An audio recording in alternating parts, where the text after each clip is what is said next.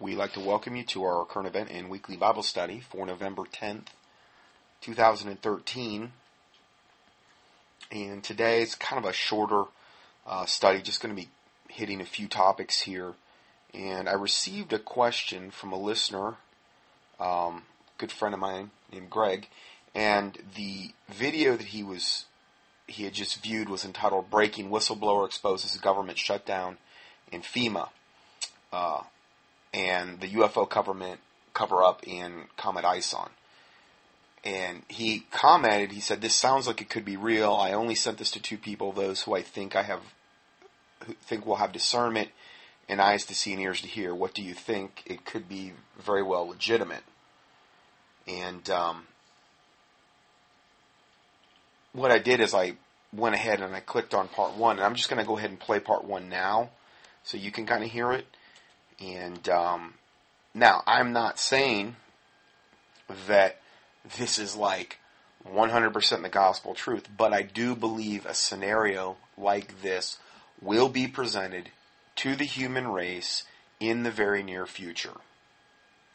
And my comment to him was, I've been waiting for a scenario like this for a long time, and Hollywood has done a huge propaganda campaign to prepare humanity for this exact same eventuality. Maybe not exact same, but some derivation, some form of this same scenario that we will hear discussed. Satan has not commissioned all of that effort by Hollywood, by the world government, by so many different various things we can look at, just to have nothing come of it. Now, I've done a ton of studies on this particular subject, and I've listed them here in the PDF. I'll just read you some of the titles of some of these studies. Imminent ET Disclosure and World Government, Vatican Easing Toward Alien Disclosure, Satan's Agenda for Disclosure, that's a 6-part teaching. Most of these are all multiple part teachings. Preparation for Alien, UFO Deception in High Gear, UFOs, Aliens, Fallen Angels, Nephilim in the Days of Noah, Strong Delusion, ETs, Aliens, UFOs, Nephilim, and the Grenada Treaty, which is how our government actually originally entered into league with these essentially evil entities from Satan's minions. Okay, the UFO alien phenomenon, the next great challenge for the church. That's another teaching I did. So those are some of the studies I've done on this subject. One of the things you run into is that once you have 6 years, actually it's going on 7 now, of teachings, you've already covered a ton of ground. It's almost impossible not to be redundant. I mean, if I was to go in and try to expose every false prophet or whatever minister, yeah, I could cover a lot of ground there, but it's just, there's too many. And I'm trying to uncover things that are going to really be affecting us in the very near coming future. And I thought that this scenario that's presented here is a plausible scenario, and one that would have most modern day churchgoers beyond a crisis of faith, because they haven't been prepared in any way, shape, or form from the pulpits, from their pastors, deacons, elders, bishops, whatever. They haven't been prepared spiritually. They haven't been prepared mentally, emotionally, with any kind of knowledge to give an explanation to people that they know, to give an explanation to themselves, which is really the most important thing. You have to have all this stuff already settled in your head before it comes down. You know, the Bible says, in the very same time period that we're moving into more by the day, when the Antichrist will be revealed, when the falling away of the church happens, in 2 Thessalonians chapter 2, that God, for this cause God shall send them strong delusion, that they will believe a lie, that they might all be damned who receive not the love of the truth, but had pleasure in unrighteousness. I believe that this potentially I would be surprised if it wasn't the greatest aspect of the strong delusion that we're heading into. There's a lot of delusion out there. There's a lot of lies and falsehoods and things of this nature. But I think this will be the literal backbone of the strong delusion, that people will believe a lie. Jesus Christ said, if it were possible, they shall deceive the very elect. And these are more so the false prophets and these types of things. But the Antichrist and the false prophet it says that they're going to deceive the whole world through signs and lying wonders and miracles and things of this nature. And so, deception, lying, signs and wonders, miracles are going to be the absolute crux of the crux of the deception that's coming. And so I'll without further ado, I'm just going to go ahead and start to play this video here, and we'll be commenting on the way. Let me cue this up here. Okay. This is from a YouTube site called Secure Team 10, and this is their video. This is a phone interview with Dr. Norton of NASA in response to government shutdown of space surveillance projects and the FEMA military buildup. Remember how I said that NASA shut down all of their monitoring of the skies, at least for public consumption, during the, quote, government shutdown, and how I said I guarantee you there's a lot of other hidden agendas. They don't do anything like that unless there's a reason. It wasn't like that took all of, like, Obama and all of them by surprise. Oh, the Republicans, the Democrats, and the shutdown and everything. Oh, we didn't know it was coming. Yeah, right. How they shut down all the national parks, and I've been telling you that that's been major staging areas for the foreign troop buildup or for whatever nefarious thing that they're planning. What might they have accomplished when they had those national parks shut down? Now, I understand we've had a lot of reopening of things. Whether everything has gone fully back online or not, I don't think that's the case. Maybe, I don't know. But there was a time when this was going on. So, again, this is the phone interview with Dr. Norton of NASA.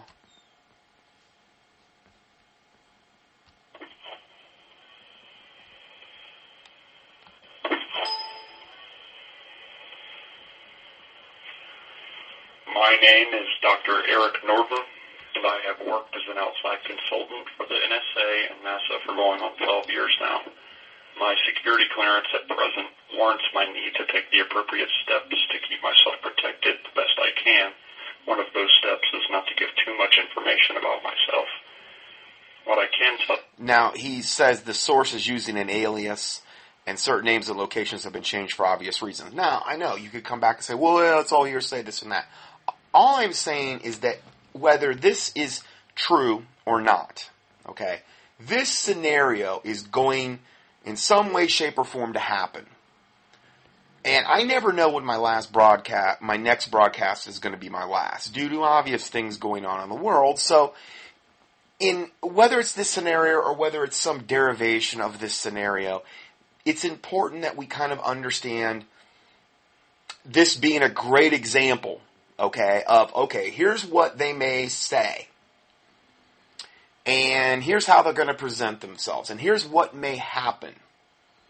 And then as a Christian who's armed with knowledge, who hasn't been destroyed for lack of knowledge, who, understands the devices of Satan, lest Satan get an advantage of them. These are all Bible verses I'm deriving this from, okay?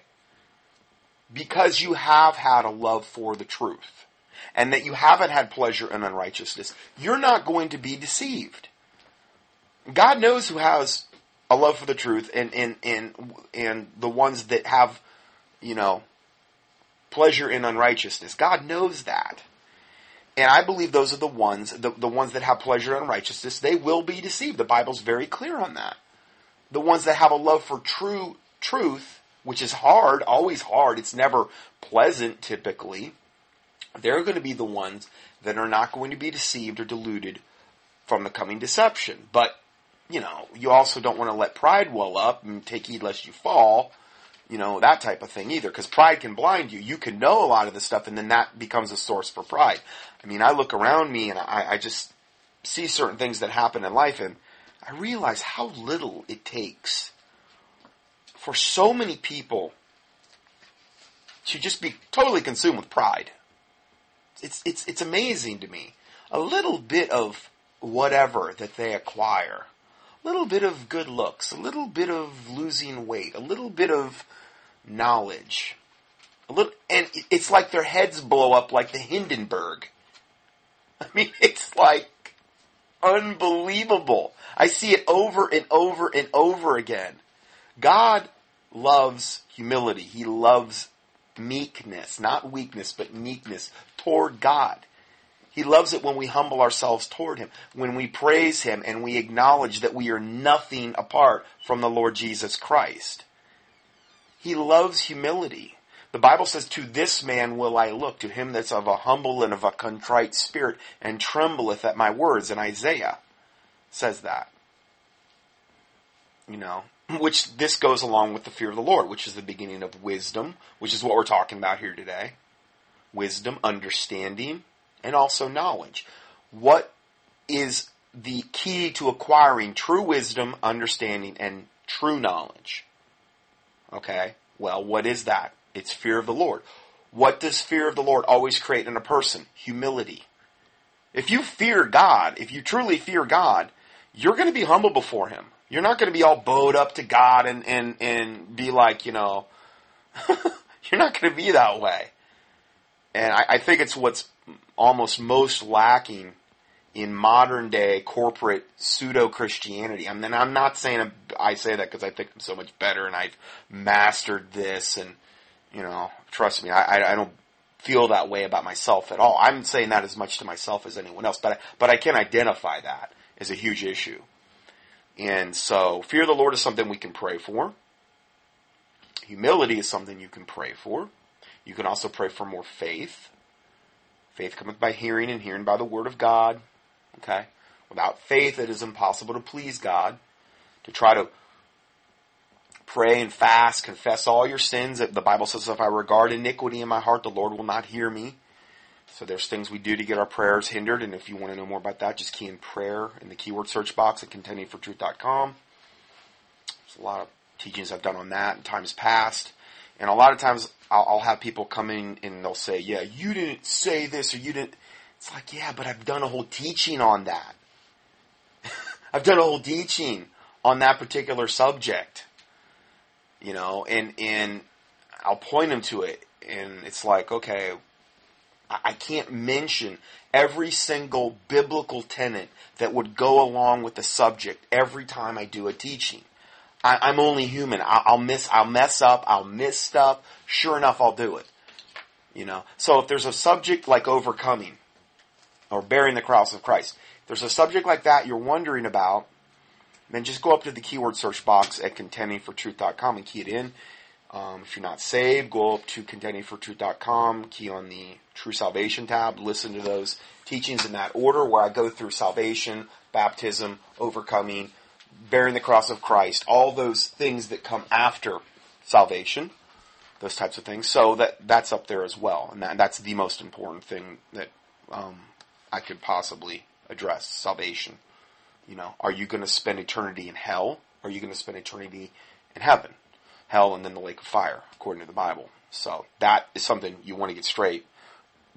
Far supersedes anything I'm going to cover today. Okay, so anyway, we'll go ahead and get more into this interview. The you is that I have worked as an outside consultant on many projects led by our government, the U.S. government, including with, more recently, the Meteoroid Environment Office, or MEO, which is involved in several research projects with installations. So this is the Meteoroid something project, or MEO.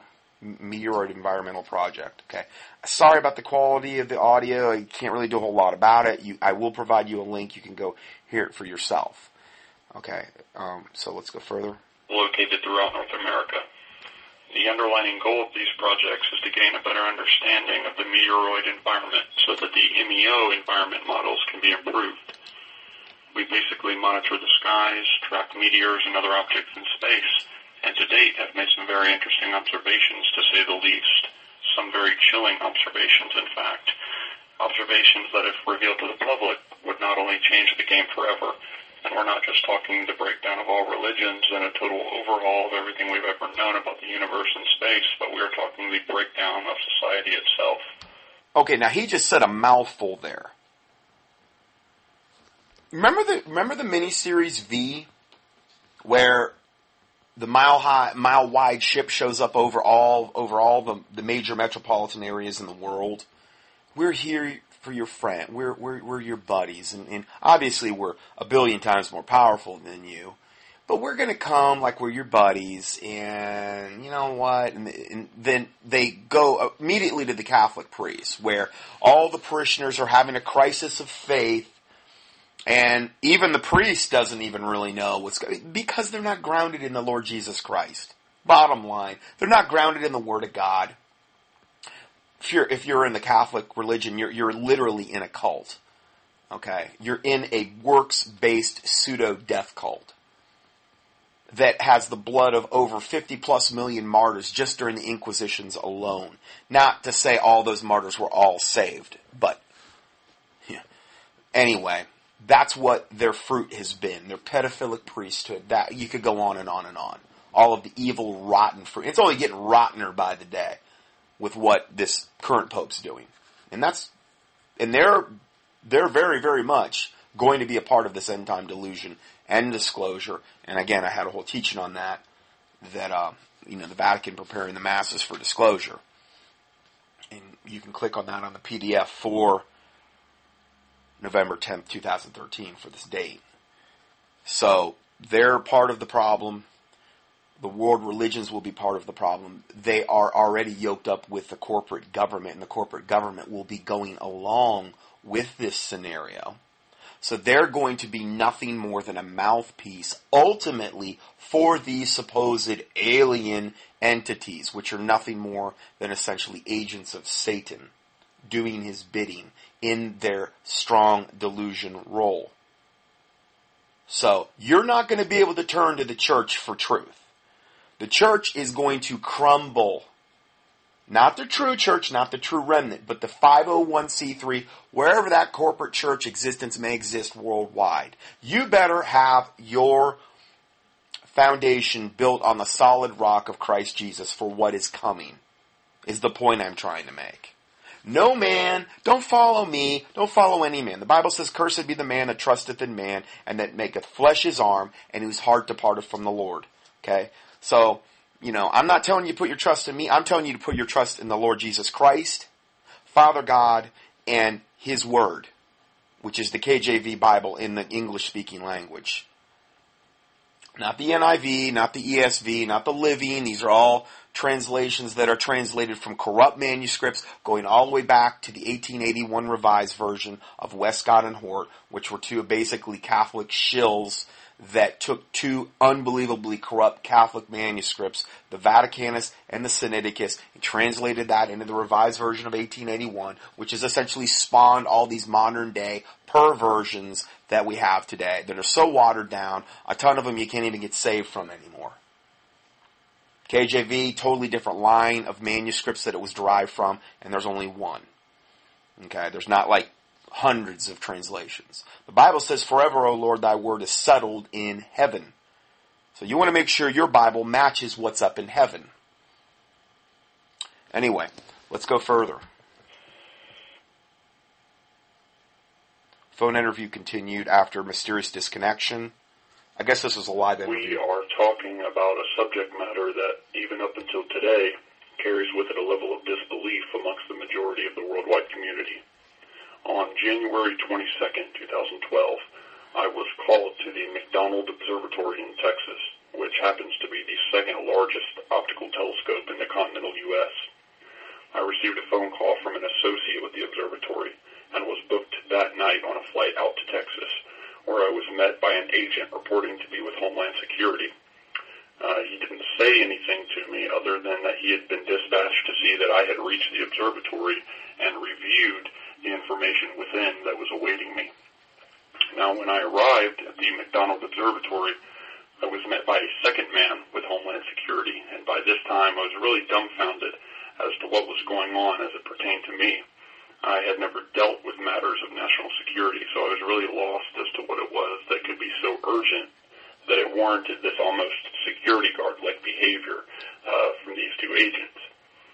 I was quickly shuffled back into the main observatory chamber where I met 4 other gentlemen who were involved with the operations of the observatory. And what they showed me was of such a shock to even my belief system that once confirmed, I had to sit down and take a moment to get a hold of myself. What I saw, I can best explain in my own words as an array of massive 3-dimensional black structures in space, in straight line formation, advancing in the direction of planet Earth. I know this because I was shown images taken 3 months prior which depicted the very obvious course of direction by these things, which had moved millions upon millions of miles closer within just months. I'll let you do the math in terms of how fast these things were moving. Now, I was there with the understanding that it was my job to aid in gauging exactly what type of composition these objects were made up of, and whether they were man-made, natural, or unnatural to anything seen before it. Now, so he was brought in to look at these structures because he's an expert in this area. This is where, and that's why he was brought in all of a sudden out of the blue to look at these and try to ascertain what are these structures, what are they made of, what they're trying to ascertain the threat here.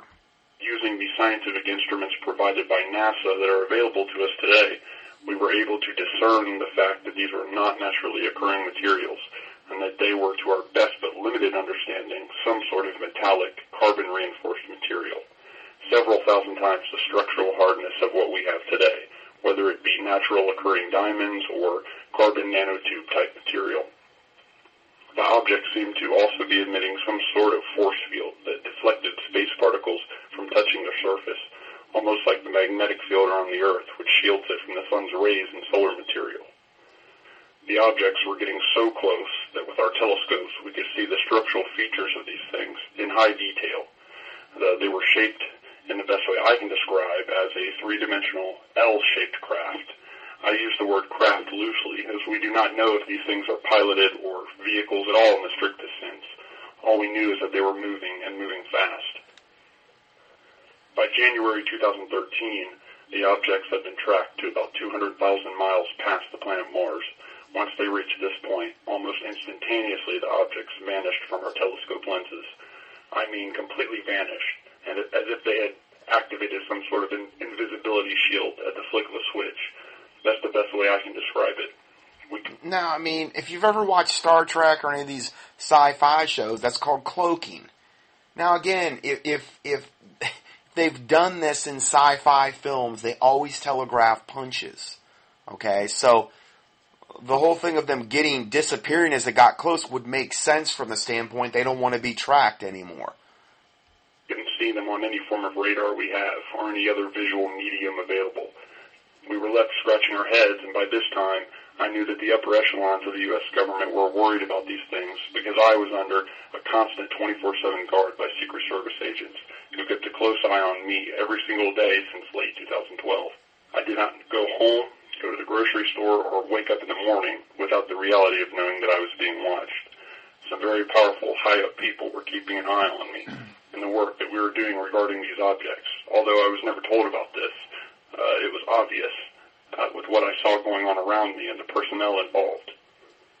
So for nearly the entire year of 2013, we watched the skies in disbelief at what had occurred. We didn't know what was going on or where these things were. According to my calculations, these things would have been so close to us by now that we would have no problem seeing them in the night sky had they stayed visible to us. But as I said, we didn't know whether they were still coming in the recorded direction or if they had simply left the solar system altogether. We just didn't know enough to gauge what was going on and what these things were really here for. I was sent home awaiting orders to continue my work as needed, and for some 6 months I did not hear so much a phone call regarding this situation. It wasn't until all of this commotion regarding the government shutdown, particularly of all the space surveillance projects, that I made some calls to see what was going on. Sure enough, what I had feared the most had been confirmed after I contacted a close friend whom I had worked with confidentially on this project at the McDonald Observatory. I asked him what was going on, and was there something to all of these space monitoring programs being shut down, including NASA, and was there cause to worry? My colleague sounded extremely unnerved when I spoke with him. At one point, it was almost as if he was trembling in his speaking. And I asked him, what is going on here? It was then that he told me that the objects had reappeared and had positioned themselves behind the moon. The blackout of all space monitoring programs was essential to keeping the lid on what had happened. I did not speak with my colleague long due to the fact that he was not supposed to be speaking with anyone and was risking even his own life even calling me back. But what I do know is that these objects reappeared sometime earlier this month and positioned themselves in a circular type alignment, which allowed them to dock to the backside of the moon, or just above the backside of the moon, so as to remain virtually invisible to skywatchers. The things are up there, and they're just beyond our view of sight when we look up at the moon. We don't know what they are, what they're doing, or what they're going to do. We do know that there have already been fluctuations in Earth's gravity field and the gravity field which links the moon to the Earth. These things are stationary, and they are at this very moment sitting behind the moon. No movement, no radio signals, no nothing. We are at a standstill as to what will happen next, or if these things will suddenly reveal themselves.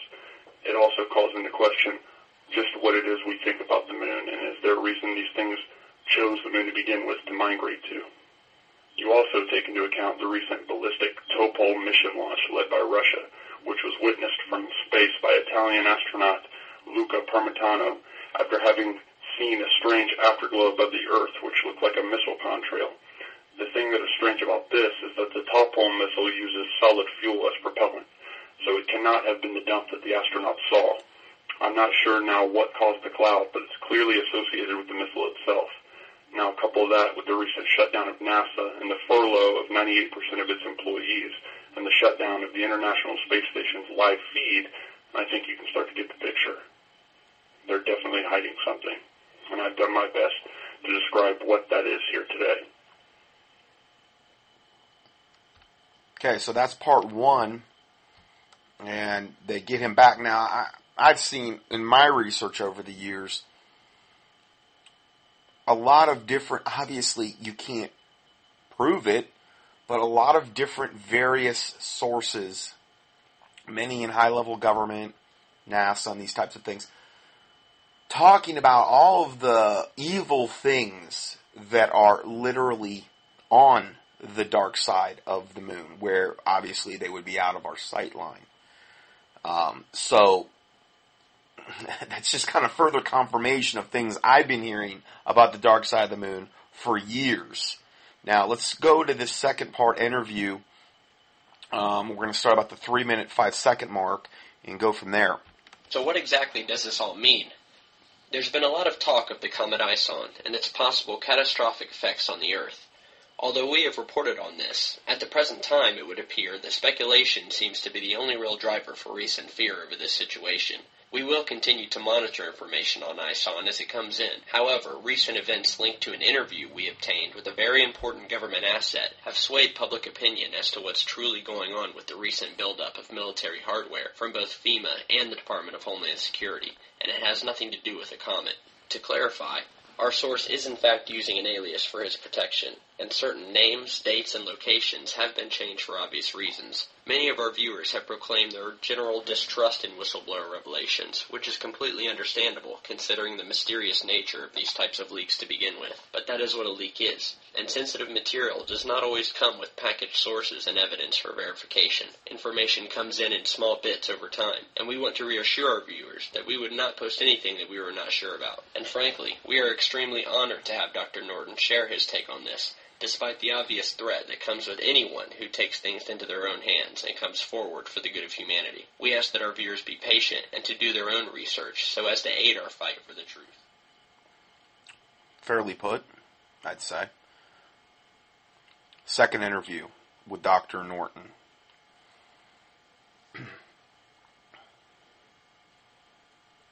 Recorded on 10/24/2013. Names, dates, times, locations may have been changed for purposes of security. All right, my name is Tyler with Secure Team 10, and today we are speaking over the telephone with Dr. Eric Norton. Hello, Dr. Norton. Hello, Tyler, and thank you for having me. Now, since our first interview, there's been a massive response to the video. Have you noticed this or checked out our video since doing the first interview? You know, I've been extremely busy since doing our interview. The hotel that I had actually been staying at when I did the interview with you, I had checked in using a phony name. I had not told anybody about the alias that I had used in our interview. I had not told a single soul. And the hotel that I checked into, which was across state from where my home is, I used a different alias.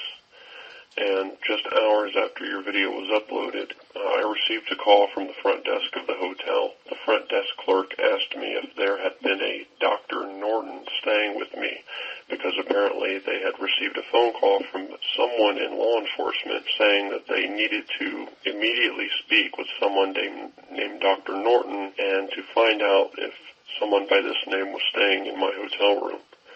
I told the clerk that no one by this name was in my hotel room, and I hung up, and I got out of there.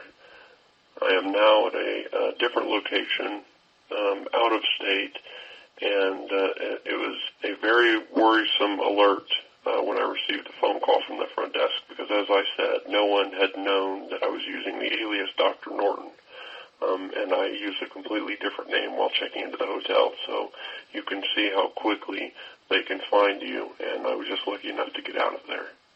That is extremely bothersome to me that someone, and from what you said, we don't know who exactly, tracked you to the hotel that you were at, even your room number. I'm very relieved that you were able to get out of the location, and from what we spoke about on the phone earlier, you have taken more stern precautions to hide your identity and whereabouts. Is that correct? Yes. Since the first interview, there is no doubt that there are rogue elements here that are attempting to not only find me, but to discredit the video you posted of our interview. Just from reading some of the comments on the video, it's obvious to me that some of these posters are without a doubt government people that have one goal, and that is to bring doubt to the minds of the viewers watching. Exactly. And you know, it's true that with any type of big story like this, there are going to be people with doubts. And on top of that, there are going to be disinfo agents out there to exploit those doubts and push those doubts to the limit. I've tried to explain this to my viewers, and thankfully most of them are open-minded and are patiently working with us to find the truth.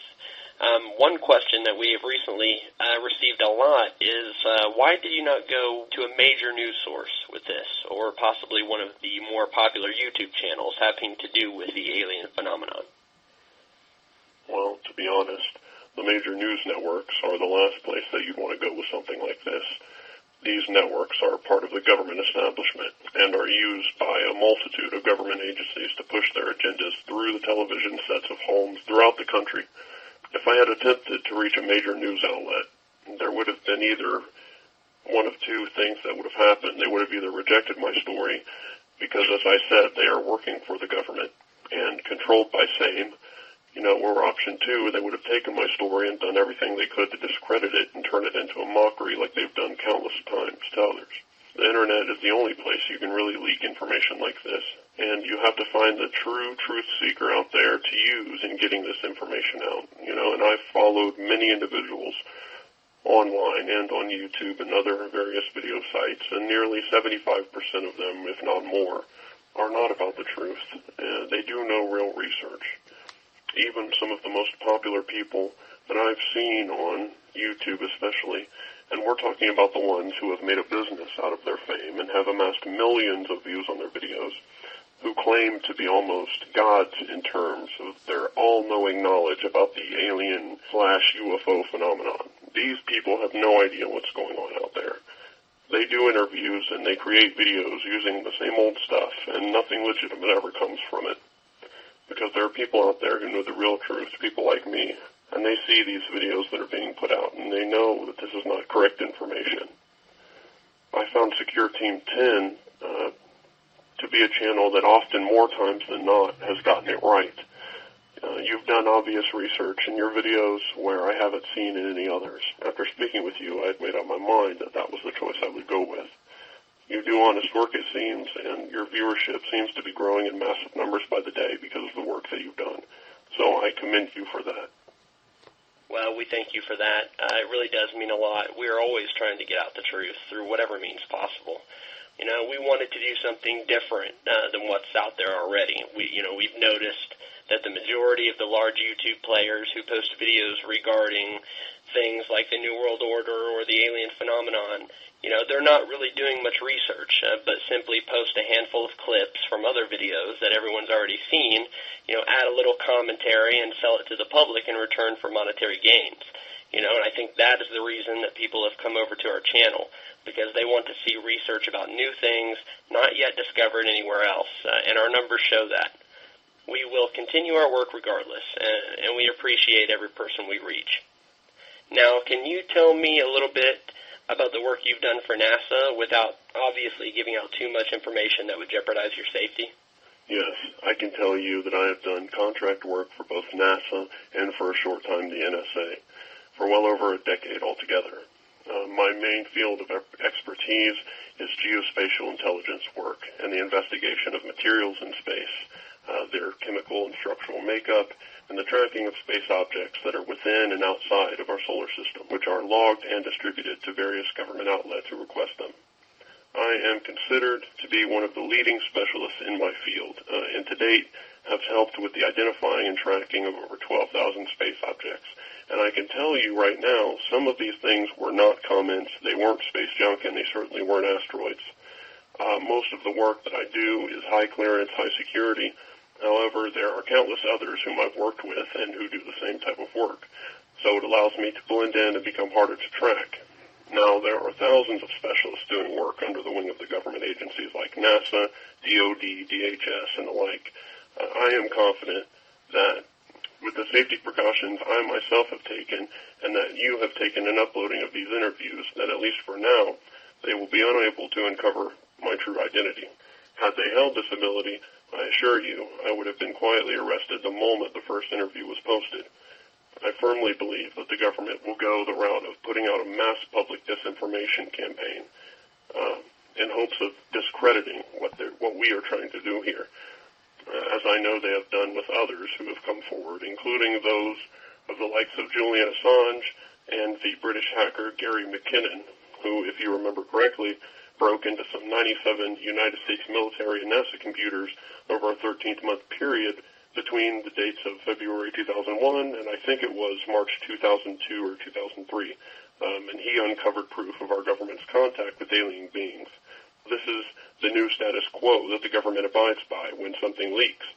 They don't kill you anymore, which would only add to the validity, but they run disinformation campaigns and employ untold numbers of agents who do nothing but sit on government computers seeking out videos like yours and blasting them with doubt. Right. I certainly agree with you on that. Now, do you think that they are succeeding in these types of disinformation campaigns? No, I do not. Not anymore, at least. I believe that their strong hold on the public's opinion regarding these matters has been severely weakened by the major transition of normal, everyday people opening their eyes and really understanding the truth about these matters. The government is not pristine in their agendas and what they've done, and have made countless mistakes in their campaigns, and the public has witnessed this. Whether it be the false flags they've participated in or the lies that they push to profit from never-ending wars, the people are waking up, and it's people like you who are to be thanked for that. Well, again, I am in total agreement with you in that the government does seem to be losing its grip on the public's perception of what's happening out there.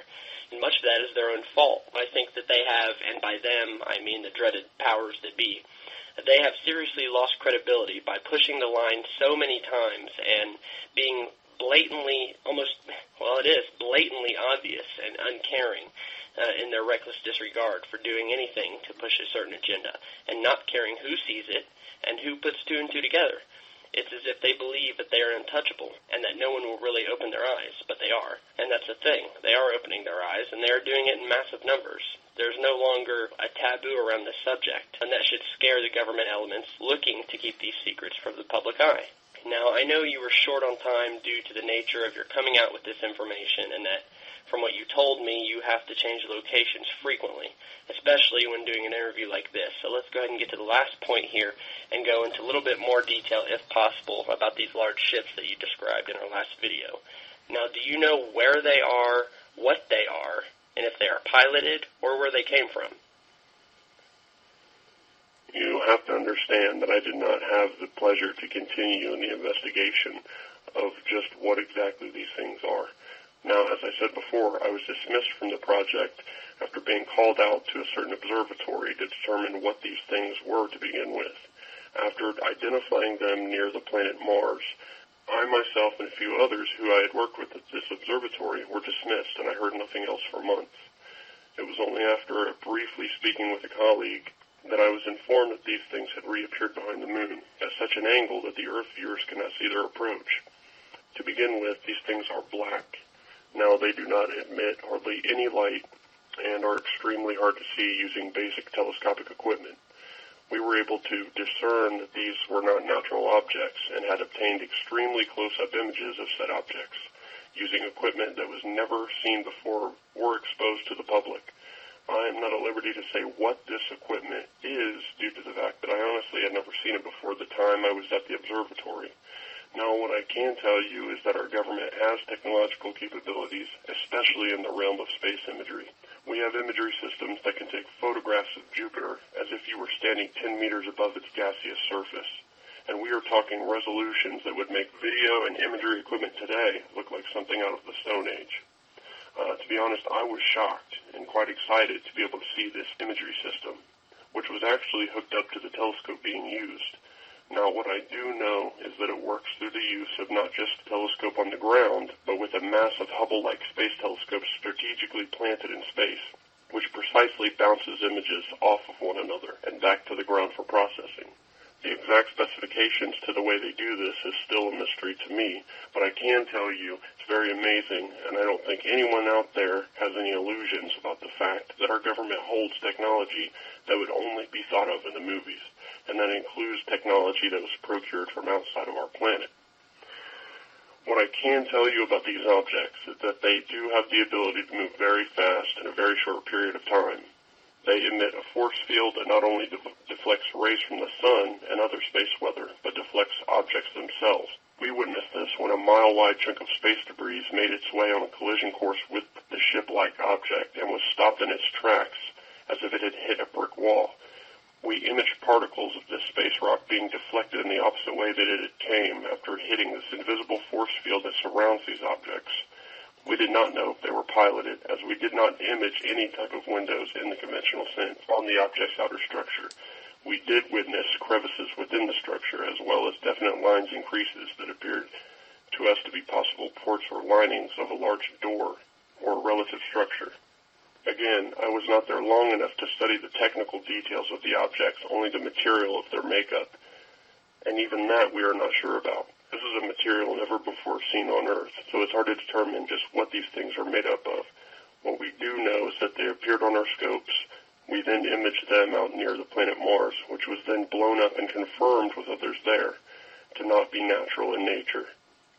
The objects disappeared, whether it be using some sort of cloaking device or having left their position in space and moved somewhere else that we could not track, but we could not find them. They appeared again from what my colleague told me from behind the moon, approaching at such an angle that only our space telescopes could see them. Then they aligned themselves in a trajectory behind the moon so that no one could witness their approach. From what I know, they are still there now, and I am currently in close contact with someone who will be providing me hopefully with more information on this.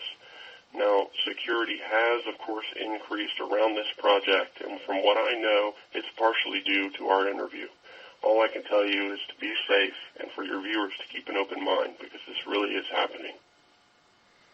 Okay, and that audio was on the 25th of October, so we're looking about 16 days ago, and I don't think there's been anything more since then.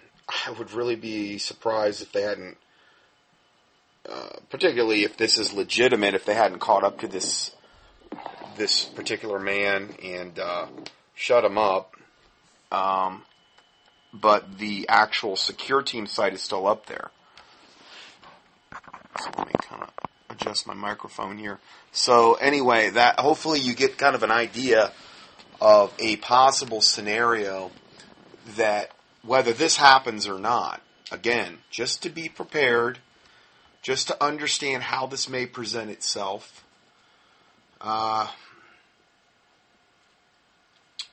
Remember what he said, that this is going to basically destroy, I don't know if that was the word he used, but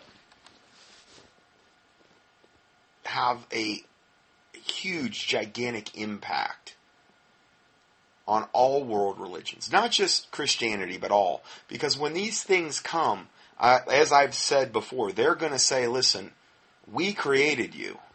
You're our little science project. And we've finally come back to police things because you all have messed things up so bad. Somebody's got to do something. Look at your planet.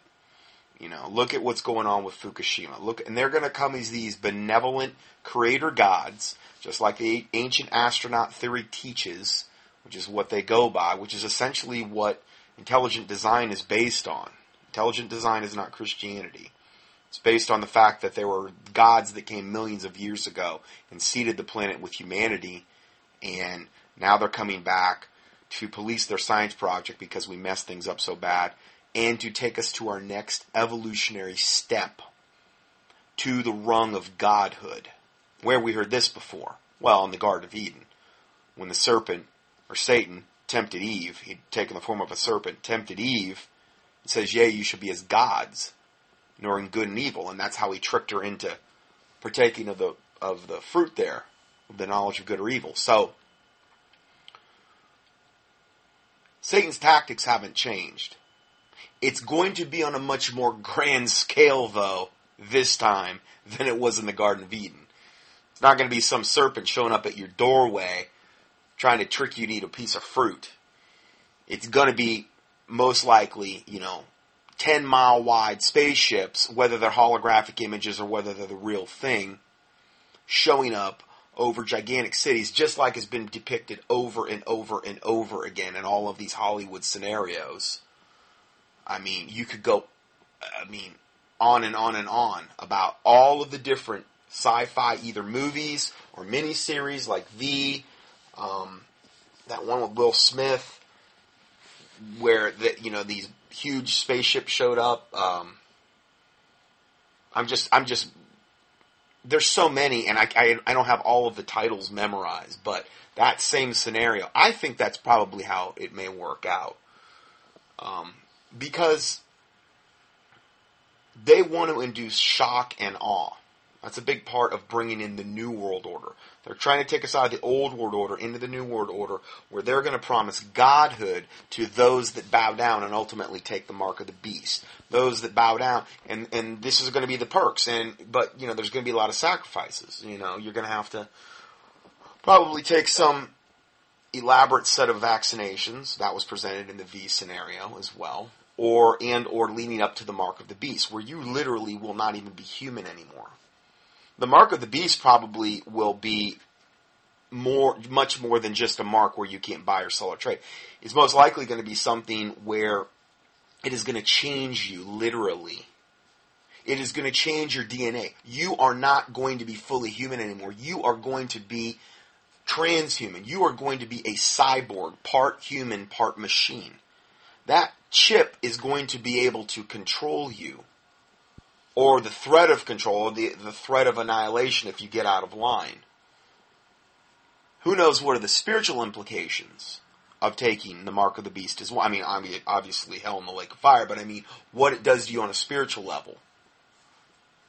Conscience sear with a hot iron, most likely. Who knows what type of devils are going to come into those people when they do that, when they take the chip. And this is why I'm so big on the vaccinations, because the whole thing about all of this, and the whole thing about Genesis 6 was what we've talked about so many times, was defiling and corrupting the DNA of mankind.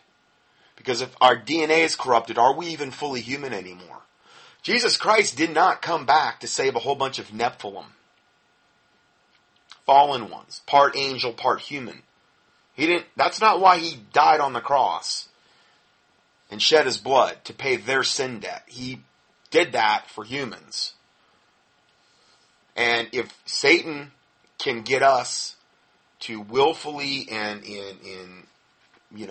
go into this and defile our DNA to the point of, and who knows, with the transhumanism aspect of it also, microchips actually literally making you a cyborg. I don't know where the line is crossed there, where you can't get saved anymore. But it's sure not an envelope I would advise anyone to push. Like pushing the envelope. If you die, you die. Okay? If they say, no, you got to do this, well, absent from the body is to be present with the Lord. I guarantee you, none of you will regret taking the advice I just gave regarding, not taking that next vaccination or or the mark of the beast, which is what we're leading up to here, or some type of cyborgian implant that they might want to put into you. It's all about defiling humanity. We're created in God's image. When Satan looks at us, he is reminded of God. Okay? Not to say we're all godly, but we are created in God's image. The Bible does say that. So he wants to annihilate as much of God's creation as possible because misery loves company, and he wants to take as many people to the lake of fire as possible. That's the whole motivation here. That's the whole end game. It's as simple as that. So this deception that we may be right on the cusp of, maybe it won't. Maybe nothing will happen for 5 more years. I don't know. All I'm saying is I want my listeners to be prepared for that eventuality so that you're not destroyed for lack of knowledge, so that Satan has not gained an advantage of you, lest you be ignorant of it, so that you can reprove the unfruitful works of darkness and to have no fellowship with them. Okay? So that you're not caught in this strong delusion that you will believe a lie. That's my motivation as a watchman, which is all I claim to be. I don't claim to be a pastor or anything else. So, anyway, I just wanted to go over that, and if nothing else, as a great example of a possible scenario that's coming up. But again, like they said, there's so many governmental operatives out there putting out disinformation to counter information like this, that boggles the mind as well. So again, pray for discernment. Pray the Lord Jesus Christ would guide you. The Holy Spirit would guide you. That you're not caught up in the strong delusion. That, like Jesus said, if it were possible, they should have seen the very elect. Pray that you be accounted worthy to escape all the things that are coming upon this earth and to stand before the Son of Man. Pray that you are always to the end, that you are an overcomer, that you endure to the end. The Bible says, they that endure to the end, the same shall be saved. It's not like, well, we get to a certain point and all of a sudden we just give up on God. And we're like, I'm just going to take that old mark of the beast, or I'm just going to give over to Satan. I'm going to start serving. I was saved for all these years. I'm just going to start serving Satan now. And you haven't endured to the end. Okay? And that's a prerequisite for salvation. I'm sorry. Well, then it's works-based. No, you endure through the Lord Jesus Christ. You endure through the Holy Spirit that lives inside you. It's not works-based. But it has a lot to do with your faith. And let's go further here. So I don't even know how many teachings I've listed here on this subject. I already went over a lot of the titles, but it's a ton. It would literally keep you busy probably listening to these studies for, I guess if you listen to one a day, several, like 2 or 3 weeks. The next report is entitled, Retired Army Captain Takes to Facebook Warning DHS Preparing for War.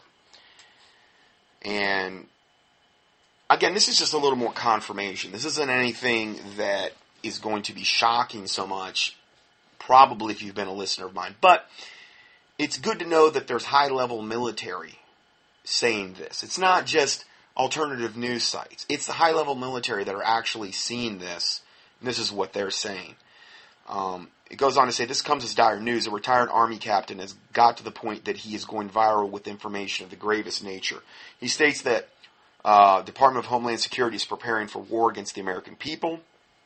This is not something to take lightly. He points to all the ammunition being bought up by the DHS. He has been reposting this letter since March of 2013, and it hit my wall. This is the guy writing the article. I went to look at it, and it is indeed a live link on the Facebook account. He has updated the status quite often, and the last post he commented on was October 31st, 2013. And this is the letter from him, or what he's saying leading up to the letter. Department of Homeland Security and that agency is in preparation for war against citizens of the United States of America. My dear friends, the following is a copy of my correspondence with Senator Cornyn concerning the arming of the DHS for war against the citizens of our nation. You are each encouraged to copy and properly amend this letter to send to your own senators and members of the U.S. House. We each have a role to play in standing against this present tyranny. Part of that proper response is sending them a letter like this from you and following up to make sure it remains a hot-button issue that must be resolved. God bless you as you honor your oaths and your obligations as citizens of this free nation. May we once again know honorable leadership and peace at home. With all sincerity and respect, resolved, Captain Terry M. Hestelau, United States Army, retired. And this is to the Senator Cornyn. Dear Senator Cornyn, it's the gravest concern that I write you today concerning the recent appropriation of weapons by the Department of Homeland Security that can only be understood as a bold threat of war by that agency and the Obama administration against the citizens of the United States of America. To date, DHS has been unwilling to provide you, the elected representatives of the people, justification for the recent purchases of almost 3,000 mine-resistant, ambush-protected MRAP armored personnel carriers, 1.6 billion rounds of ammunition with associated weapons and other weapon systems when, in fact, the DHS has no war mission or war-making authority within the limits of the United States of America. Significant is the fact that at the same time the Obama administration is arming the DHS for war within the limits of the United States against the people of the United States in accordance with his 2008 campaign speech claiming, quote, this is from Barack Obama, from 2008, quote, we cannot continue to rely on our military in order to achieve the national security objectives that we've set. We've got to have a civilian national security force that's just as powerful, just as strong, just as well funded as the United States military. So the Obama administration is deliberately defunding and overextending and hollowing the Department of Defense, which is the only legitimate agency of the U.S. government with a war mission. This act of the Obama administration stands as a glaring threat of war against our nation's citizens. This act of the Obama administration can only be understood as a tyrannical threat against the Constitution of the United States of America. If left unresolved, the peace-loving citizens who have sworn to defend the United States Constitution against all enemies, both foreign and domestic, are left no option except to prepare to defend themselves and the U.S. Constitution against the administration's coup against the people and the foundations of liberty fought for and defended for the past 238 years. We have no choice if we honor our oaths. The only proper response to this threat against the American people is for the representatives of the people, the members of the U.S. House and Senate, to demand in clear terms that the administration cannot ignore, that the Department of Homeland Security immediately surrender their newly appropriated weapons of war to the DoD. Further, since the Department of Homeland Security has assumed a position in the administration to enforce the tyrannical acts of this president against the people of the United States, against the limits of the United States Constitution, it remains for the United States Congress to exercise its limiting power in the balancing of powers established by our founding fathers to de-establish and dissolve the DHS as soon as possible. One only needs to look at the rise of Adolf Hitler and his associated DHS organizations, which were called the SA and the SS, in 1932 through 1934 to see the outcome of allowing an agency of government this kind of control over the free citizens of a nation. So in other words, this is happening all over again, what happened in Nazi Germany. The people of Germany could not have imagined until it was too late the danger of allowing a tyrant this kind of power. We must not be so naive as to think it will not happen to us if we remain passive toward this power grab by this Marxist Obama administration. Sorry, I kind of lost my place there for a sec. Okay. Finally, for more than 2 centuries, this nation has lived in peace at home because of the protections of our legitimate military. I mean, I'm only going to give the Lord the credit for that, but, and then he says, in the many appropriate state and federal enforcement agencies supporting constitutional courts. We stand today at a crossroad. Will we allow the present administration to overthrow our United States Constitution and its legal processes to amend the injustices, or will we honor our obligations to defend the Constitution against a domestic enemy? Our Constitution lays out the proper methods of resolving our differences, and it does not include its overthrow by a rogue agency of a Marxist leadership at home, obviously in regard to the Obama administration. You, sir, are our constitutionally elected agent to defend our Constitution at home. We are counting on you, and, blah, blah, blah, and all that. Not to say that, this is going to get resolved because of this, but, at least he's speaking out, and I appreciate. He seems like a man of honor, and he's trying to make sure that, our representatives, the senators, the governor, all these people also are men of honor. Obviously, I don't believe that's the case at all, but he is making an effort in that regard, and I respect that. Next report, and the last report, is entitled, Have the Churches Become Agents of the State? This is from Chuck Baldwin. The Senator Lyndon Baines Johnson devised what has proven to be a brilliant strategy in which to silence and neuter the American churches. His bill, which created the 501c3 tax-exempt corporation status for churches back in 1954, has over the decades effectively muted the American pulpits. The vast majority of the churches today are thoroughly and completely intimidated by the threat of losing their tax-exempt status under the 501c3 section of the Internal Revenue Code. As a result, the vast majority of pastors are unwilling to address virtually any issue from the pulpit that could be deemed as political, because you're not supposed to, according to your 501c3 corporate yoked up with the IRS, the government charter. Add to that fear of losing tax-exempt status the egregiously slavish interpretation of Romans 13 that Christians and churches must submit to civil government no matter what. And a very legitimate argument can be made that Mr. Johnson, this Senator Lyndon Baines Johnson originally, not only silenced and neutered America's churches, but that he has, in effect, turned them into agents of the state. More and more, the federal government is using pastors and churches to promote its big government agenda. Most readers are familiar with how the FEMA created a program called the Clergy Response Teams several years ago. Under this program, tens of thousands of pastors were instructed on how to assist the federal government in the event of a national emergency.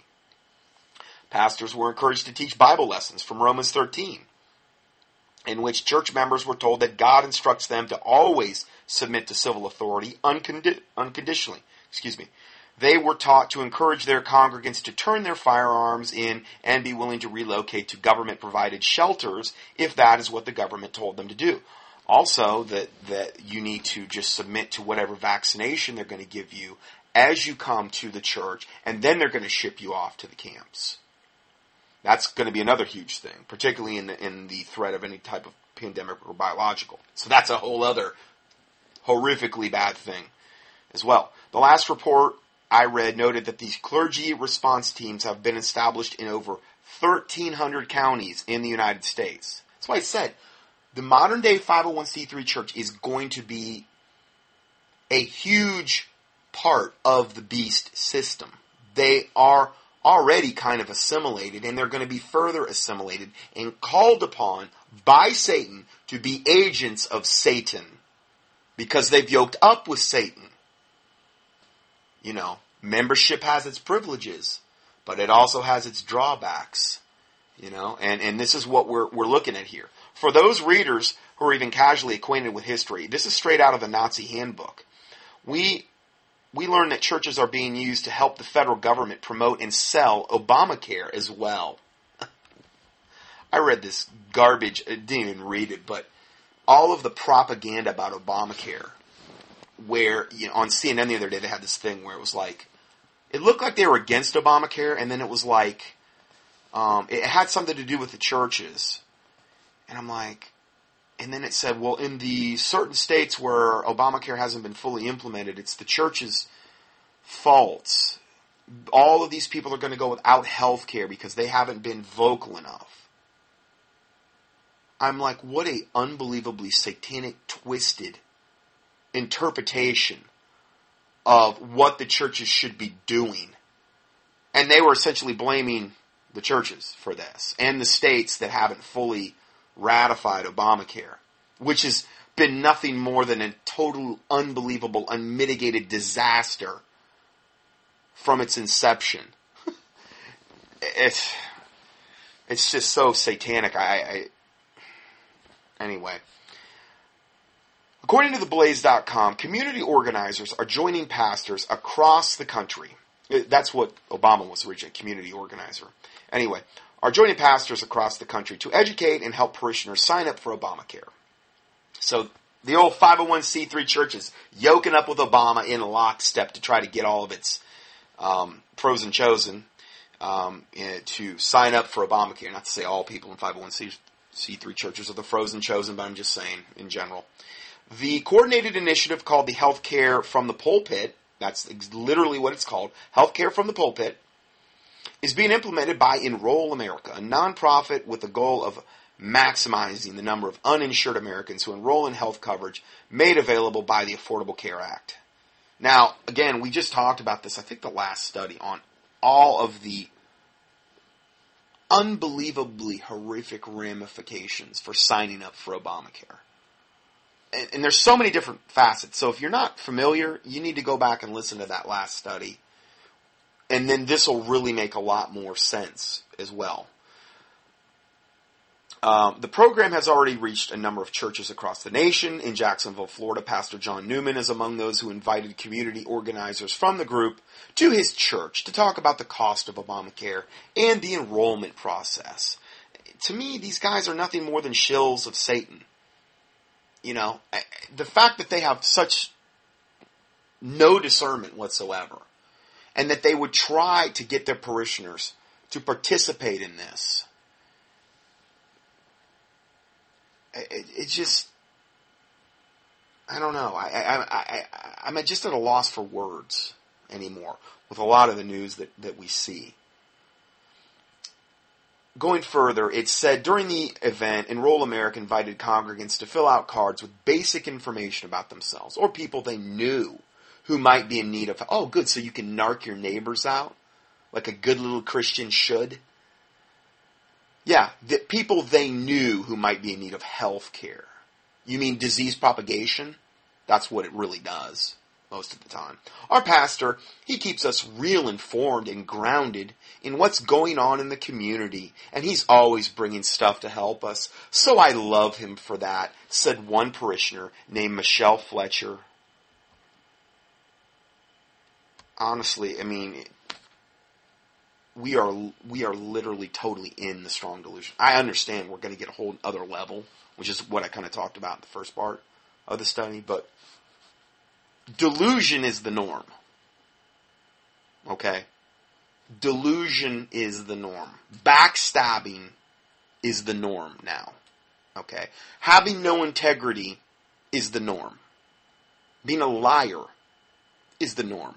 That's what I've observed from humanity at large. I mean, I don't want to be Johnny Raincloud, but I'm just saying, this is what I've observed. And it's only gotten worse. Now, I'm not talking about my listeners. Okay, I'm talking about people kind of in general. And the Bible says that evil men and seducers shall wax worse and worse, and that was regarding the end times we're living in, deceiving and being deceived. Okay, 2 Timothy 3:13. So they are going to be deceived, and they are going to try to deceive others. That's, unfortunately, the norm. The Spirit speaketh expressly that in the latter times some shall depart from the faith, giving heed to seducing spirits and doctrines of devils, speaking lies in hypocrisy, and having their conscience seared with a hot iron. That's the latter times. That's the time we're living in. That's the norm, unfortunately. So that's why I always say, keep your eyes fixed on the Lord Jesus Christ and His Word, because man can and will fail you if you're putting your trust in man. Don't do that. So, going further,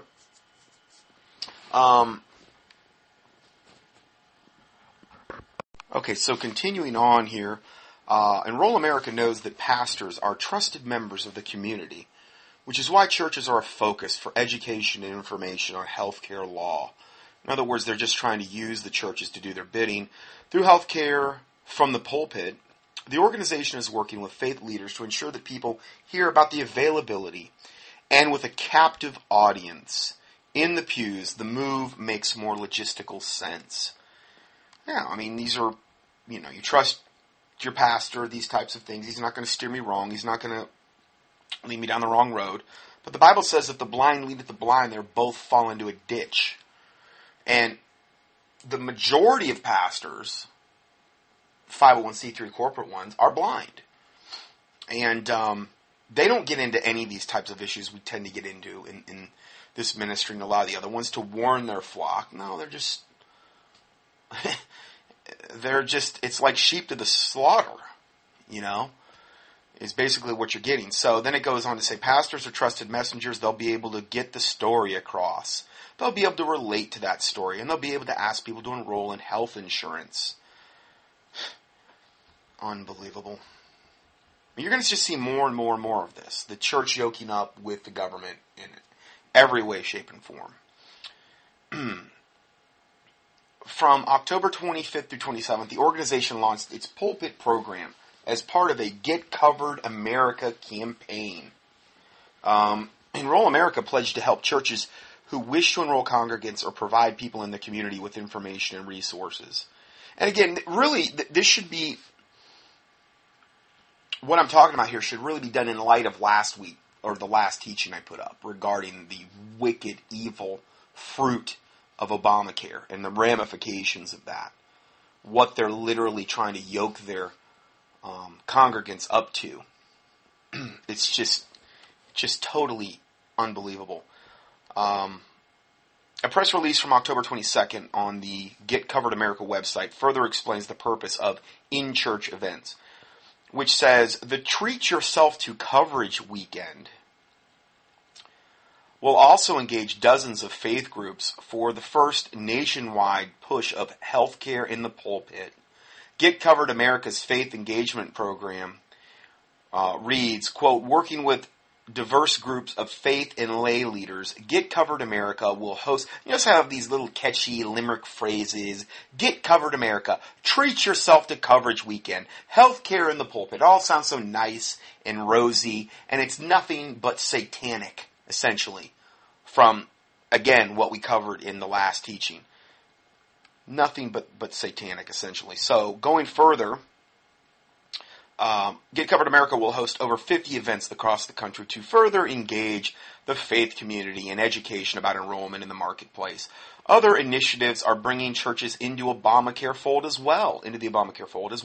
Dr. Michael Miner, pastor of Oak Hill Missionary Baptist Church in Hernando, Mississippi, was recently given a federal grant to help enroll individuals in the healthcare. Oh, so he's being bought off. Kind of like when churches get subsidies from the government because of their 501c3 status. Not only can they, write it off on their tax, the parishioners can, but the church gets benefits as well. So they're being bought off. Through the $317,742 fund, Miner, this Dr. Michael Miner, of the pastor of this Oak Hill Baptist Missionary Church, Miner will work with Cover Mississippi, a cohort of advocacy groups organized by Mississippi Health Program. He has already put together a group of 75 to 100 navigators. Now, remember we talked about these navigators in the last study, how unbelievably corrupt they already are, the people that are actually doing this. Some of them are absolute total criminals. Some of the organizations have been in all types of caught on all types of criminal behavior by our own government. And then what does our government do? Well, we just hire them back because they proved worthy of Satan's, to do Satan's bidding. So we're going to reward them again. So if you're evil, you're rewarded. These navigators around the state, they will yoke up again with them, and they will provide information and access to Obamacare. While in the risk of identity fraud from these, quote, Obamacare navigators is just through the roof. While his efforts are unaffiliated with Enroll America, they serve as another example of a church getting involved in the healthcare rollout. This is such an abomination in the sight of God, all of this. This 501c3 church yoking up with the government.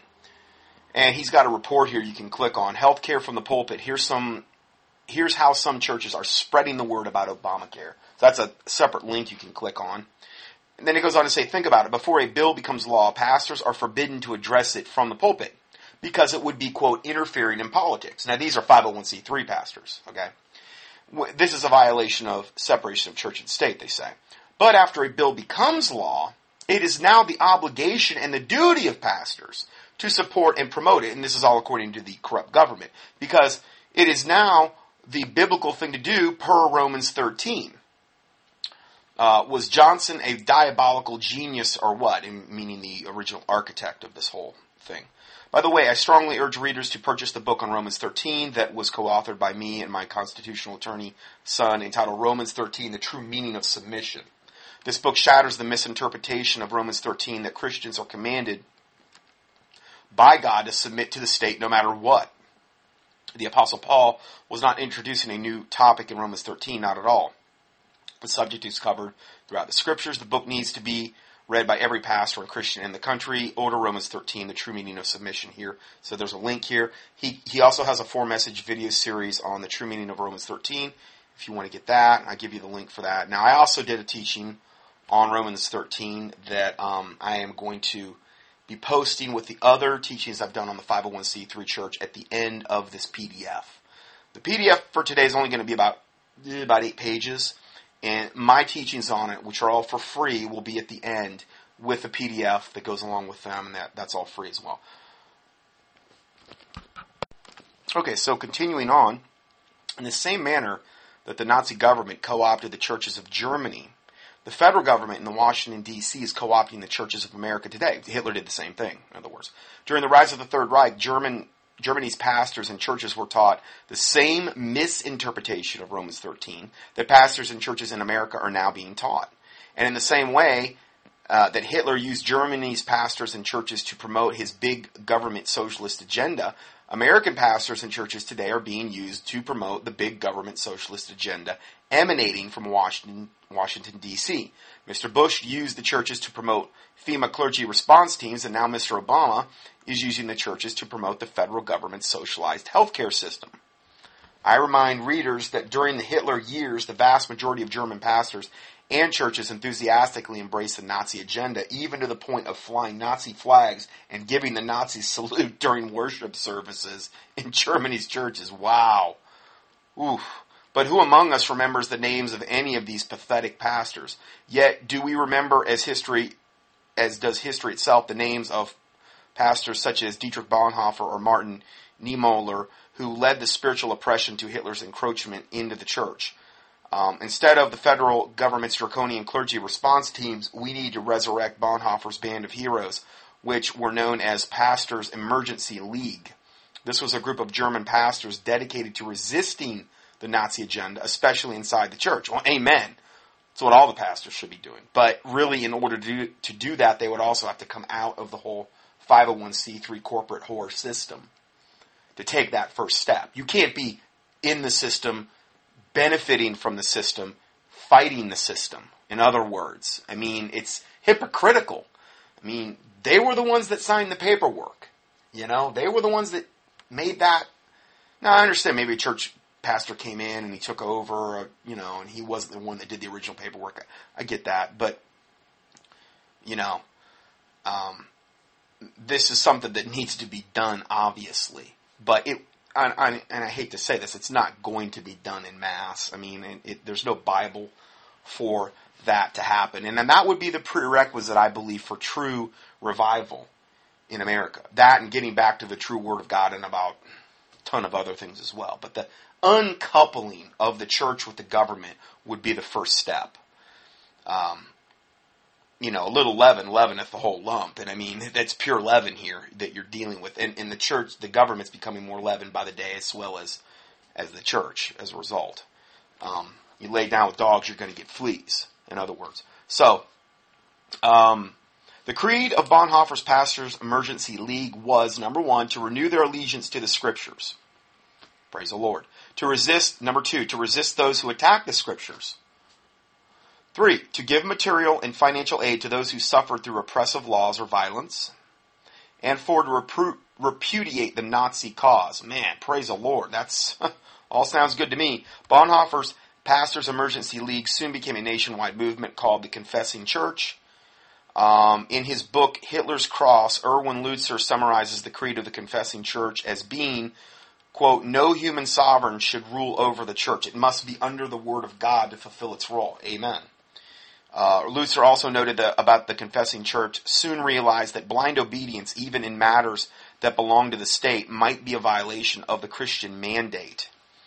Lutzer further wrote, quote, many of the Christian heroes were lawbreakers. Whether it was John Bunyan, who sat in the Bedford jail for preaching, Richard Wurmbrand, who was beaten for teaching the Bible in communist Romania, Christians have always insisted that there was a higher law than that of the state. Well, look at Jesus Christ. I mean, he was brought in and accused of all of these things, and he wasn't going to submit to whatever the Romans wanted him to confess to or whatever the Jews wanted him. He wasn't going to go along with that. Therefore, he was crucified, essentially. All of the apostles, save John, and John was thrown in prison in Patmos. They all were supposed lawbreakers. But see, we're in a time, especially now, where it's the norm to have unjust laws that totally contradict the Word of God. So what do you obey? Well, as for me and my house, we will serve the Lord, as Joshua said. And that's what we're supposed to do. And it doesn't matter what time era we're in, especially in today's, though, with as corrupt as things are. You can't not break the law all the time, pretty much. They've got so many laws on the books now, it's just about impossible. And that's what Satan wants to do, create a more and more repressive society so that it's almost impossible not to even be breaking the law all the time. Therefore, you live in a constant state of fear and anxiety over, is Big Brother going to get me for this or that or this? It's just like the walls are closing in. So they would technically, all the apostles, save John, were all martyred. And, of course, I guess you could paint John lived his life and the remainder of his years in the Isle of Patmos, most likely, and probably died there. So, they were all considered lawbreakers. There's countless martyrs throughout history. The Catholic Church has killed millions and millions of true Christian martyrs who weren't going along with the, quote, law of the day of whatever the Catholic Church imposed through whatever government that they had control of. Were they wrong? Was Jesus Christ wrong? Were the apostles wrong? Obviously no. It cost them their lives, but absent from the body is to be present with the Lord. They that endure to the end, the same shall be saved. We are supposed to be more than overcomers through the Lord Jesus Christ. And so these are things that, it's just the way it is. So going further here, and again to quote Lutzer, if I were to say that we will always obey the state becomes our God. That's true. If we obey the state, if we always obey the state, then the state becomes our God. Well, because why? Because if what the state tells us to do contradicts the Scripture, which increasingly more and more and more that's the case, then you can't serve two masters. No man can serve two. You can't bow the knee to Baal and the knee to God. You have to choose whom this day you're going to serve. And God's letting that happen because He's trying to clearly separate and delineate the sheep from the goats. Or the sheep from the pretending sheep. Pretenders. Or wolves in sheep's clothing, even worse. The brave Bonhoeffer rightly said, quote, silence in the face of evil is itself evil. The only thing necessary for evil to basically rise is for good men to do nothing. That quote that you've heard. Silence in the face of evil is evil itself. What does the Bible say? The Bible says the fear of the Lord is to hate evil. It says that. Flat out. Hate evil. Not just, it's kind of vexing to me. I hate evil. Doesn't mean I think I'm perfect.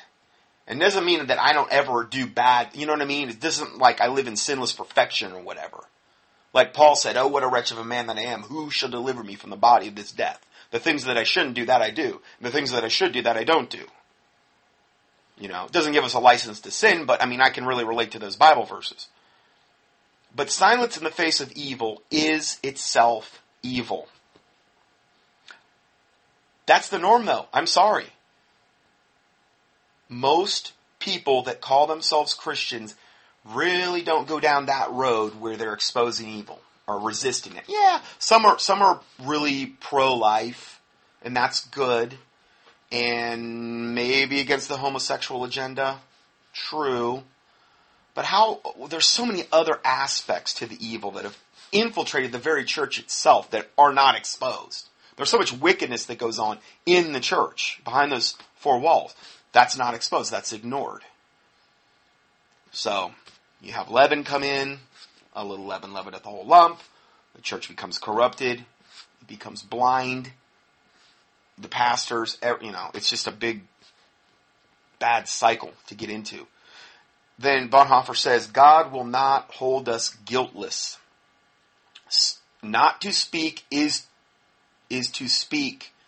Not to speak is to speak. Meaning, if you, okay, in other words, you walk by a house, you see your friend in there, and they're sleeping. You know where their room is, and there's a fire in the next room over, and they're not even up. You just walk on by. Well, not to speak is to speak. Meaning, you didn't say anything to warn them, okay, and they died. You've still spoken, though. You've still basically spoken that you're a coward, I guess, or something, or maybe just you're apathetic and you couldn't be bothered. I don't know. I know that's an extreme example, but you kind of get what I mean there, about that. So then he says, not to act is to act. It's still an action if you don't act. Actions speak louder than words. True. So when you don't act, you really are acting. You're acting in a certain way. You're probably acting in a cowardly way or in an apathetic way or whatever. And then he also said, we are not simply to bandage the wounds of victims beneath the wheels of injustice. We are to drive a spoke into the wheel. Always been kind of my goal with this ministry is to throw the most gigantic monkey wrench I can into Satan's agenda. Ultimately, I know the Bible's true, and I know that things are going to play out, and I know that we're going to have the book of Revelation and Daniel and things that it says in the New Testament play out. But we still try to warn people and help people and show love to them and hopefully that they'll wake up and get their eyes open and ultimately get saved, but then also be able to help and save other people and educate other people. The names of the cowardly and compliant pastors who succumbed to Hitler's ignominious intimidation are lost forever, while the names of Dietrich Bonhoeffer and Martin Niemöller will live forever. In fact, are not the vast majority of highly revered Hebrew and Christian heroes the ones who resisted the power of the state when it became tyrannical? Obviously. From Abraham, who resisted the kings of the nations, to Gideon, to Samson, to Queen Esther, to the prophet Micah, to Daniel, to Shadrach, Meshach, and Abednego. I mean, think about all these stories. They all resisted the state, or the government, whatever you want to call it. Every one of them, and were willing to basically die for it. To Simon Peter, who told civil believers we ought to obey God rather than man, to William Tyndale, to John Huss, to John Wycliffe, to John Bunyan, to Savonarola, to Martin Luther, to Dietrich Bonhoeffer, to Jonas Clark, the names history regards most fondly are the names of men who resisted the power of the state when it attempted to interfere with man's duty and devotion to God. Amen. However, what do we see today? We see pastors and churches once again becoming the pawns of evil men in government. Pastors are not so much messengers of God and watchmen on the wall as much as they are agents of the state. It's so true. They are not so much shepherds who fight and give their lives for their sheep as much as they are facilitators of wolves who seek to prey on the sheep. Why? Because they're hirelings. They're doing it for the money. that have no true love for the sheep. But the true shepherd will lay down his life for the sheep, according to what Jesus Christ said. How could you say these guys are collectively going to lay down their lives for the sheep? They're the ones selling them out through the clergy response teams, through getting them to enroll in Obamacare, through when the time comes, hey, yeah, you need to come to the church here. We have our, that's pandemic's going on now. We got the vaccine you need right here. And we're going to give you a little trip to that FEMA camp too. And you know what? While you come, you need to bring all your guns. And you know, I'm your pastor, so you can trust me. That's what's coming. It's all set up for it. I mean, I'm not saying it's totally set up, but it's pretty far down the road. So, they're not so much shepherds who fight and give their lives for the sheep as much as they are facilitators of the wolves who seek to prey on the sheep. And in modern history, the seed of this compromise and complacency began in 1954 when Lyndon Johnson introduced the devilish 501c3 tax-exempt corporation status for churches. I am absolutely convinced now more than ever that America will never experience any sort of spiritual awakening until the pastors and the Christians abandon the 501c3 government churches and repudiate the devilish doctrine of unlimited obedience to Caesar. Amen. Couldn't have said it better than myself. You know, you just have no idea what happens to your church on a spiritual level. Not only when you go to get your state licenses. I'm licensed by the state to be a preacher. Where's that in the Bible? Huh? I must have missed that. I guess Jesus was carrying his license around everywhere when he was doing all his healings. He had a license to heal and a license to preach, right? When he did the Sermon on the Mount and all that. Yeah. And so did the apostles, right? They all had their licenses from the state. I mean, when you do the marriage thing, by the power invested in me by the state of wherever you're from, I now pronounce thee man and wife. Where's that in the Bible? Then they go one step further and get their 501c3 tax-exempt status. So now they're doubly yoked up with the state. Their whole right to exist as part of clergy is totally through the state. I don't have any of that garbage. I'm sorry, I don't. I mean, I'm not sorry. I mean, but I'm just saying. I mean, I don't want to say it like I think I'm better, is what I mean. You know? But, I mean, isn't this just common sense we're dealing with here? If you really start to look at this with any kind of objective, biblical microscope, it's pretty obvious. And then look at, well, no, it's not. Look at all the wonderful fruit of the 501c3 church, and then all of these pastors yoked up, and they went to their cemeteries, and they got nice and good and brainwashed by all the people there to say that the KJV Bible was garbage, and that these other versions are way better because they're older, and they're a more accurate rendering. Why? Because we say so. And you need to go and get your licenses when you graduate from here, because now you're qualified, because you went to our cemetery, and you got all your, seminary, and you got all your good education here. And you go yoke up with the government, and you're I mean, it all starts in the cemeteries. Who do you think's pointing them to do all this garbage? So if you were Satan, where would you target? The seminaries. If the foundations be destroyed, what can the righteous do? Their foundations are destroyed right off the bat. I'm not saying all seminaries are just wicked, corrupt places, but I mean, most of them are totally pointing them in the way, way, way wrong direction, and just look at all the fruit to prove what I just said. So here we stand in this particular situation we're in, that the Bible did predict, particularly in 2 Thessalonians chapter 2.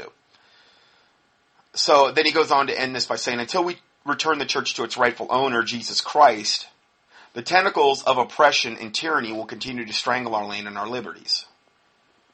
Meaning, if a 501c3, if the government created you through the IRS, the government, through the 501c3 corporate status, okay, whereas the pastor is the CEO and the board of directors are the deacons, and that's how the IRS will designate it, even if you don't in your church paperwork. If the government created that, well, then how is Jesus Christ the head? Well, just because he is. But you got paperwork saying that's not the case. You didn't get your right to exist through Jesus Christ. You got it through some corporate paperwork garbage. You know, call me crazy. I just, it seems to be pretty obvious. Then he goes on to say, P.S. We still have a very limited number of DVDs. It's just too much commercialism for me, but on the fantastic new film, Molin Labi, which means come and take it. It's what the Spartans said to King Xerxes' armies at the Hot Gates when they were trying to come in and invade Greece. It's what the Spartans said to them. Now, I know it's been said other places, come and take it, meaning come and take our weapons if you think you can, essentially. But anyway, it's called Molin Labi, How the Second Amendment Guarantees America's Freedom. And then there's a thing to the DVD there. If you appreciate this column, want to help me distribute these. Anyway, there's other links here. So, anyway, then I give you all my teachings, which are free. Romans 13 and unlimited subservience to the government. Where should a Bible-believing Christian draw the line? The PDFs for that. And then another one entitled Feds Train 501c3 Clergy to Quell Dissent During Martial Law. So they're training the clergy to quell dissent. So if their parishioners say, yeah, but the government's coming in, they're doing this or that, they're force vaccinating, they're confiscating our weapons, the clergy's going to be there to say, let them do it. Romans 13 all the way. Come on. Whatever they do is of God. It says it right there. No, it doesn't say that. If they're ministers of righteousness and they're doing things according to the Word of God, that would be the case. But they're not. They're doing everything contrary to the Word of God. So Romans 13 does not apply to a wicked, corrupt, evil government. Did it apply to Hitler's Nazi regime? the preachers were teaching back in Hitler's day. Go along to get along. Gotta obey Hitler. He's obviously a good guy and a real, fun guy, and doing some really good things out there. So we got to go along with him because the Bible says so. I mean, where do we draw the line? So anyway, and then there's another teaching I did called A Disturbing 501c3 Corporate Church Report. 501c3 church being muzzled, and so there's some teachings there that you can avail yourself to. So. That's all we have for today. I'm just going to do this one teaching. I know I'm way, way, way over on time for this one teaching. But I'm just going to leave it at one and potentially might get another one done, another teaching done next week possibly. So, God bless you, and we'll go ahead and close this out in a word of prayer. Heavenly Father, we do thank you for this day and this time you've given us, for letting us come together again, Lord, and to search out whatever the truth may be, Lord God, for the day. I pray that whatever your will is for this teaching, and all of the other teachings I've ever done, wherever your truth or your word is being preached worldwide, Lord, I just pray that you bless it and that you use it for your glory, and that many people would be saved as a result of it, and that blind eyes would be open and deaf ears be open, Lord, and you would give us hearts to receive truth, Lord, and to be able to discern the truth from lies. I just pray to God you give us that discernment, that you forgive us for any and all sins we've committed as we forgive those who have sinned against us, and that the words of our mouth and the meditations of our heart, that they would be acceptable in thy sight, O Lord, our strength and our Redeemer, that you would cleanse us from presumptuous sins and secret faults, that they would not have dominion over us. We ask all these things in the name of the Lord Jesus Christ, we pray. Amen.